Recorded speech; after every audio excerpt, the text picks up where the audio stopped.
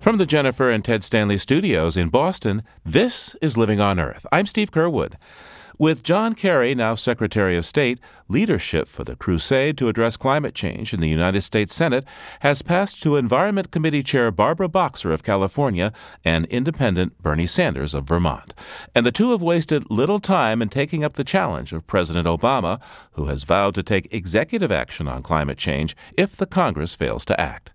Senators Boxer and Sanders have introduced legislation that would, among other measures, impose a $20 per ton fee on carbon emissions that will be mostly rebated to households.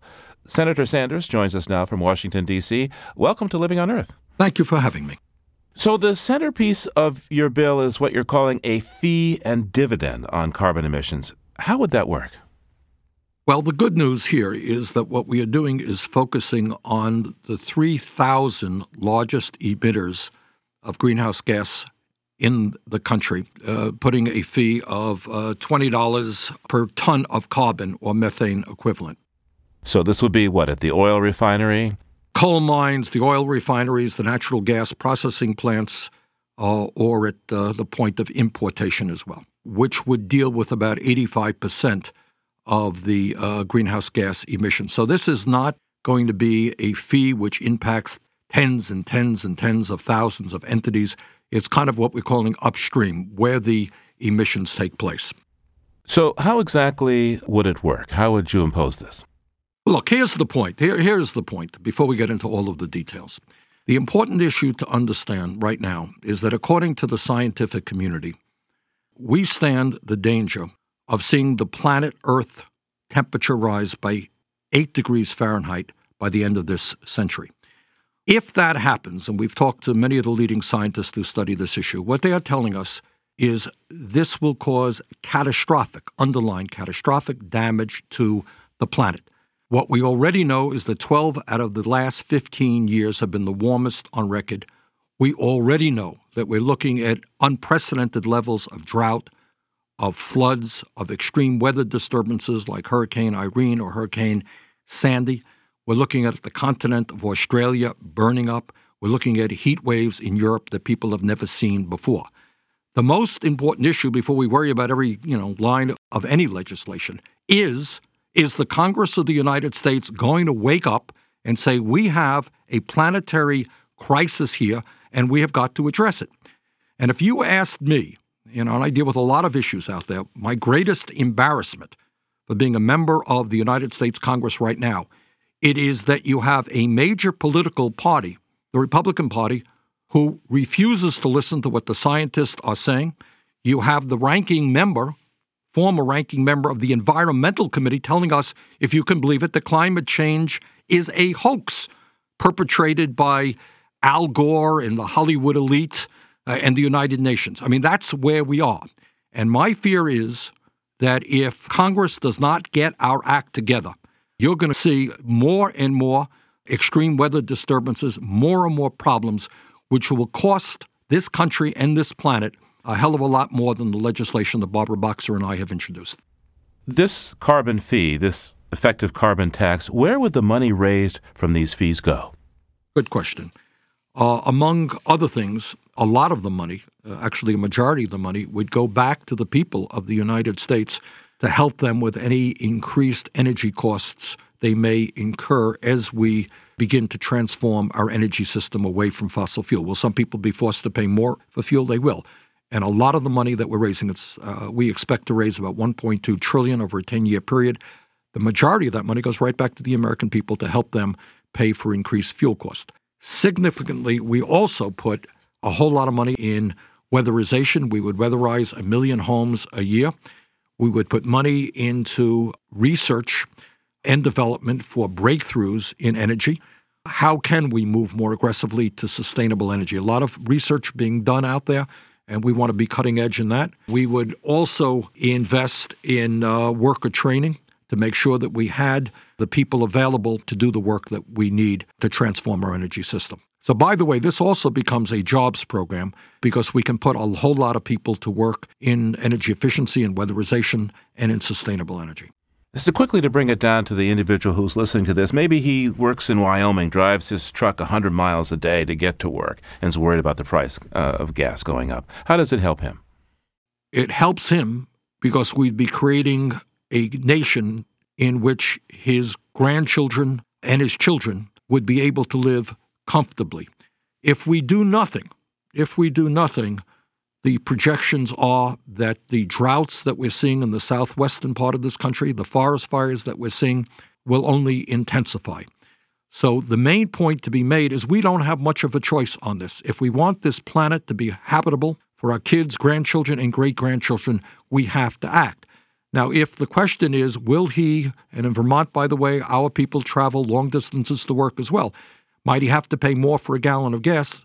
I don't know the answer to that. But the reason that we're putting a whole lot of money back into the people is to help them cover the cost. Now, in terms of automobiles and trucks, what we have done, and the Obama people have been very good in this, is we have significantly increased the CAFE standards. That is the mileage per gallon that cars and trucks have got to get, and that is the future. I think we have got to provide a lot of support for hybrid technology, so that we end up using less gasoline than we currently use and move toward, to some degree, the electrification of our transportation system. So tell me about the timing of this. Why did you decide to submit this legislation now, February 2013? A couple of reasons. The major reason is this bill actually addresses the problem. What we hear from the scientific community is that we are on the precipice, that if we do not act boldly, right now, it literally may be too late. There's a point of no return, where if we do not cool the planet down, if we do not stop the warming of the planet, it'll be just too late. So what we have introduced is a bill that would cover about 85% of U.S. greenhouse gas emissions. And by doing that, it will become a statement to the rest of the world, to China, India, other countries, that the United States is serious about addressing this problem. We want to work with you. So it's not good enough, in my view, just to give speeches, saying how serious the problem is. You got to take action, and we do it. The truth of the matter is, and this is in a sense the good news, we know how to cut greenhouse gas emissions. The technology will only improve in years to come. Solar will become less expensive, and it has become much less expensive in recent years. It will continue to go down. Wind will become more efficient. I just talked this morning to some folks who are in the geothermal business, and in Vermont, more and more homeowners are looking to geothermal. We've got to get the word out about that. Biomass, some good developments there. We know today how to break our dependence on fossil fuels. Now, the political problem is that you have an energy system made up of the coal companies, the oil companies, etc., who have enormous economic and political power. You can't turn on cable television without seeing another ad from these guys. These guys buy and sell politicians, spend a huge amount of money in campaign contributions. That is the problem that we have. So we got a planetary crisis. In my view, the United States should play a leading role. We know how to cut greenhouse gas emissions. What we need is a political effort, grassroots effort in America, to putting pressure on Congress to say, excuse me, get your act together and protect our kids and our grandchildren. Having a committee chair behind you is extremely powerful in a situation like this. Ordinarily, the environment that you just outlined, the pressure from industry would keep this bottled up in committee. But that's right. And having Senator Boxer, who's been just terrific on this issue, as a co-sponsor, the original co-sponsor, is a huge step forward. And I think, frankly, it is high time that this country had a debate, a real debate on it, based on facts and not disinformation. There was just a piece that the fossil fuel industry was spending over $100 million in all kinds of phony think tanks trying to really confuse the American people and say, well, we're not quite sure. Some people say global warming is real and it's man-made. Some people say it's not. That's what they're spending zillions of dollars on. The truth is, the scientific community is almost 100% united in saying global warming is real, that global warming is significantly caused by man-made activities, that global warming is already causing serious damage to our country and to the world, and that it will only get worse. That is the reality. Tell me a bit more about the hearings. How extensive? What kind of people are you going to bring forward to make the case? We're going to bring forward the leading experts on climate in the United States and in the world. I have talked to a number of them. We have already had hearings with them over the years. And what they will likely say, and have been saying recently, they've been saying, we were wrong when we talked about global warming in the past. We were wrong because we underestimated the problem. The problem is now looking to us a lot worse, more severe, more draconian than we had thought it was. And I suspect that they will also tell us, and we want to deal with the economics of this, is that at a time when, and your listeners know that just last month, U.S. Congress voted $60 billion, and I voted for this, to help New Jersey and New York recover from Hurricane Sandy, that terrible, devastating hurricane. And my state of Vermont, a year and a half ago, was hit by Irene, devastation all over many parts of our state. What I think these scientists will tell us, that it makes a lot more sense in trying to address the issue of global warming, cut greenhouse gas emissions, than spending huge amounts of money every year. And I suspect that number will be more and more, rebuilding communities that were devastated by extreme weather occurrences.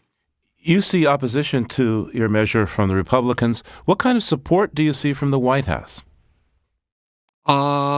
Lukewarm. I think the White House will tell us that global warming is real, that we need action. My suspicion is they will not go anywhere near as far as they have to. I understand that Jack Lew, who's been nominated for Treasury Secretary, has said that it's unlikely the administration would have plans for any form of carbon taxation. That's correct. That is what he said. Now, you've introduced a companion bill that would eliminate certain fossil fuel subsidies. What would that do? Right now, as everybody who's paying $4 for a gallon of gas knows, our friends at ExxonMobil and the other large oil companies are doing very, very well. In fact, ExxonMobil is the most profitable corporation, as I understand it, in American history. And yet, if you look at the federal taxes that these large corporations are paying, and it's not just the oil companies, it's Wall Street as well, you have some years, because of a variety of loopholes and the fact that these people employ hundreds of very smart accountants, in some years, very profitable oil companies pay zero in taxes, nothing in taxes. So we think that when you have an industry which is A, enormously profitable, and B, is producing a product whose emissions are causing devastating problems for our nation and the world, we should end the subsidies that they currently enjoy. One last question before you go, Senator. Republicans are much opposed to your proposed carbon tax. You say the White House is lukewarm about it. Here's the question. How do you get this from bill to legislation to become the law of the land of the United States, understanding what you're up against? Well, that's a very fair question. What Senator Boxer and I have done is brought forth what we consider to be the gold standard, and that is legislation that would actually do what the scientists are telling us has to be done. Now, do I think this is going to be an easy political fight? No, I don't. You have all of the energy companies. You got the National Association of Manufacturers coming out against. You got all the big money interests coming out against us. It really boggles my mind that you have an industry who, for the sake of their own profits, are prepared to do terrible harm to our planet. I really do, to be frank with you. I understand people want to make money, and that's okay. But that you're willing to wreak havoc on this planet for our kids and our grandchildren, our great-grandchildren in the future, that to me is unbelievable. So do we have a hard political fight? Sure we do. But I believe, especially since Hurricane Irene and especially Hurricane Sandy, when people are saying, are we going to be seeing more and more of these devastating weather events, which is going to cost the government and insurance companies and homeowners so much money to rebuild, that we got to do something about it. So I think ultimately, like everything else, whether it's the civil rights movement or the movement toward women's rights or gay liberation or whatever it may be, the impetus will come from the people who say to Congress, you know what? I want my kids and grandchildren and great-grandchildren to have a decent life. You better do something to protect the planet. And when that happens, Congress will find the courage to stand up to the big money interests. Bernie Sanders is an independent United States Senator from Vermont. Thanks so much for taking the time with me today. Well, thank you.